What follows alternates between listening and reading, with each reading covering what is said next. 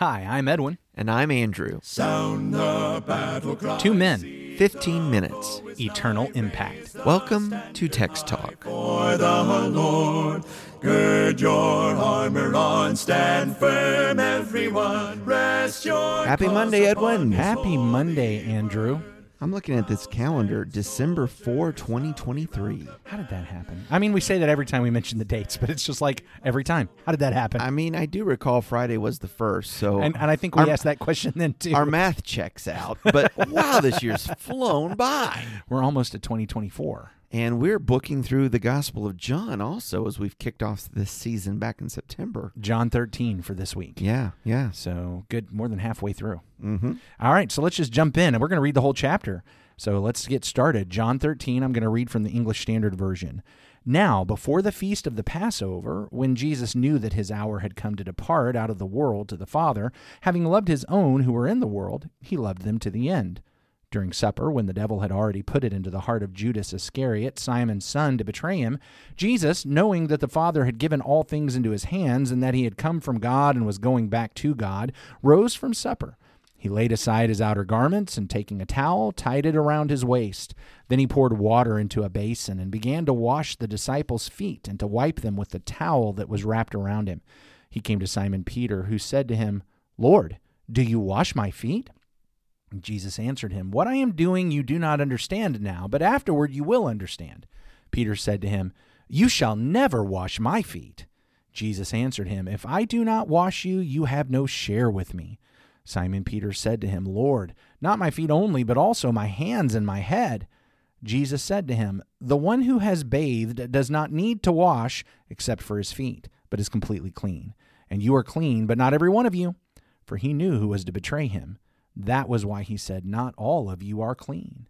When he had washed their feet and put on his outer garments and resumed his place, he said to them, "Do you understand what I have done to you?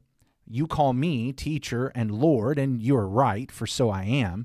If I then, your Lord and teacher, have washed your feet, you also ought to wash one another's feet. For I have given you an example that you also should do just as I have done to you. Truly, truly, I say to you, a servant is not greater than his master, nor is a messenger greater than the one who sent him. If you know these things, blessed are you if you do them. I'm not speaking of all of you. I know whom I have chosen, but the scripture will be fulfilled. He who ate my bread has lifted his heel against me. I'm telling you this now before it takes place, that when it does take place, you may believe that I am he. Truly, truly, I say to you, whoever receives the one I send receives me, and whoever receives me receives the one who sent me." After saying these things, Jesus was troubled in his spirit and testified, "Truly, truly, I say to you, one of you will betray me." The disciples looked at one another, uncertain of whom he spoke. One of his disciples, whom Jesus loved, was reclining at table at Jesus' side. So Simon Peter motioned to him to ask Jesus of whom he was speaking. So that disciple, leaning back against Jesus, said to him, "Lord, who is it?" Jesus answered, "It is he to whom I will give this morsel of bread when I have dipped it." So when he had dipped the morsel, he gave it to Judas, the son of Simon Iscariot. Then after he had taken the morsel, Satan entered him. Jesus said to him, "What you are going to do, do quickly." Now, no one at the table knew why he said this to him. Some thought that because Judas had the money bag, Jesus was telling him, "Buy what we need for the feast," or that he should give something to the poor. So after receiving the morsel of bread, he immediately went out, and it was night. When he had gone out, Jesus said, "Now is the Son of Man glorified, and God is glorified in him. If God is glorified in him, God will also glorify him in himself, and glorify him at once. Little children, yet a little while I am with you. You will seek me, and just as I said to the Jews, so now I also say to you, where I am going, you cannot come. A new commandment I give to you, that you love one another just as I have loved you. You also are to love one another. By this all people will know that you are my disciples, if you have love for one another." Simon Peter said to him, "Lord, where are you going?" Jesus answered him, "Where I am going, you cannot follow me now, but you will follow afterward." Peter said to him, "Lord, why can I not follow you now? I will lay down my life for you." Jesus answered, "Will you lay down your life for me? Truly, truly, I say to you, the rooster will not crow till you have denied me 3 times. What a night What a night. John what a gives night. incredible detail to this final Passover and the discussion and the teaching that Jesus gave to his disciples around that meal. And of course, actions are about to really speed up as far as the betrayal and all such as that. You know, as you were reading, it occurred to me the things that John chooses to highlight and the things that he did not. One of the things that's missing from the Gospel of John is the 3 temptations of the devil to Jesus. Of course, those are all told in the Synoptics, which is not to say that the devil's not in John, because we do read about him and a lot of teaching about him, but he's very active here, or he's mentioned here a lot in this 13th chapter, and we see that he has been working against Jesus in this ministry.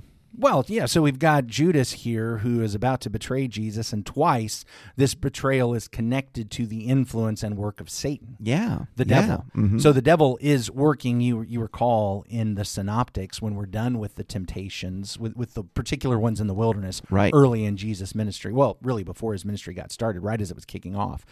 That it says at the end of them, I think in Luke's account, that he left to come back at a more opportune time. Right.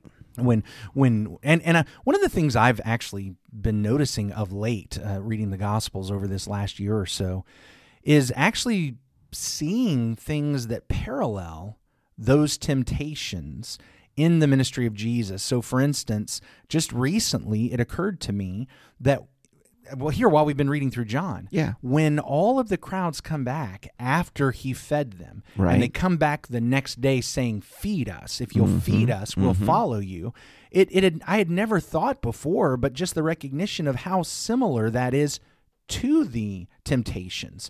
If you are the Son of God, prove that you're the Son of God. Yeah. And the crowds come to them saying, "If you really are who you say you are, prove it to us." Right. How are you going to prove it to us? By making food. What was it that the devil said? Turn this stone into bread. You can understand how that would be really tempting as a person who's trying to drum up followers, who want people to listen to him. Oh, You know yes. what? I actually am able to do this. I'm able to do this, and you guys are saying you'll follow me if I do this.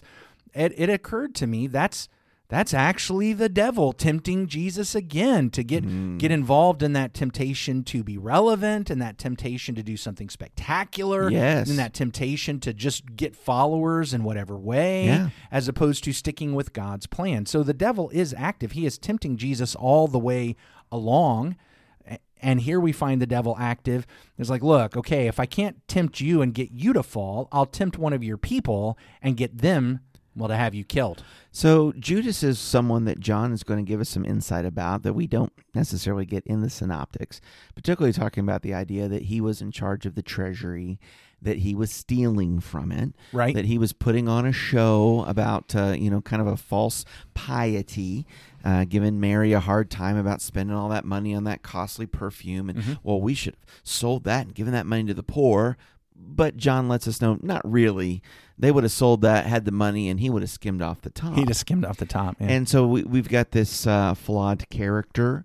He goes and he makes his deal with the Pharisees, which no one knows about, except for we're being told here, well, actually, Jesus knew all about that. Jesus knew the whole thing. He knew it from beginning to end. He knew it was going to happen before it happened. That doesn't change the fact that Judas did this of his own free will. Sure. I think we need to recognize that. If I can just go ahead and drop this, one of my little pet peeves in here, God knowing it before it happens didn't make it happen. Correct. Didn't remove free will. I understand folks have trouble with that. But if you want to believe in free will, you've got to admit, okay, knowing it ahead of time does not change that Judas freely chose that of his own free will. Well, hey, maybe we ought to talk about that for just a minute. Because there's another side of that in this passage, isn't there? We were reading it, and we were talking about it a little bit. So the devil does come up here in John 13. And in both places, it is in connection with Judas. Yeah. And so, to what degree is the devil working tonight, or Judas working in this night, in this moment of betrayal? Okay. Here's my take on this. I noticed 2 statements are made at different times. And they're worded a little bit differently, but we have at the very beginning of the evening, as Jesus is planning what he's going to do, it says in John 13:2, during supper, when the devil had already put it into the heart of Judas Iscariot, Simon's son, to betray him. So the devil has already influenced Judas. It's been put in his heart. It's in his heart. He's got a determination on this. But as they go through the night, Jesus washes their feet, and then he does some teaching. And then, because of the distress he's facing, he says, it says in verse 21, troubled in spirit, truly I say to you, one of you will betray me. And so now they're asking, who is it going to be? Sure. And this is one of those odd places, because it just sure sounds to me like Jesus says, I'll tell you, I'm about to dip this piece of bread in the juices, and I'm going to hand it to the guy. And he does it, and he hands it to the guy, and they still don't understand what he's saying. Which, by the way, let's just talking about getting some insight into Judas. We look back at Judas. We see him as almost evil from beginning to end. He's just the bad guy. He's the betrayer. He was always going to be the betrayer. And yet, as far as he appeared to the apostles, he was such a good fellow that when Jesus tells them, I'm going to show you by dipping this bread and then handing it to the guy. He dips the bread, he hands it to the guy. They're still like, I don't get it. What's going on? Yeah, okay, obviously something is happening here other than he's telling us who's going to betray him. I think that's just something to notice about Judas. But after dipping that morsel of bread and handing it to him, it says Satan entered him. That's verse 27. Yeah, verse 27. So we're told at the beginning of the night, Satan's already put it in his heart, and now we're told Satan enters him. What on earth does that mean? Well, it doesn't mean that just all of a sudden he got possessed by the devil and now he's going to go do something, because at the beginning of the night he was already planning to do it because he'd been influenced by the devil. Right. So I think what I'm seeing here is we are having some metaphorical language expressing who is behind this. Yeah. It's very much...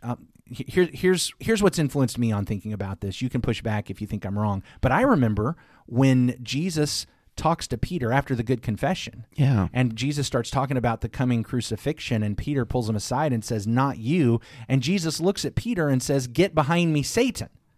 He's not saying Peter is Satan. Right. And he's not even saying that Satan possessed Peter and made him say something against his will.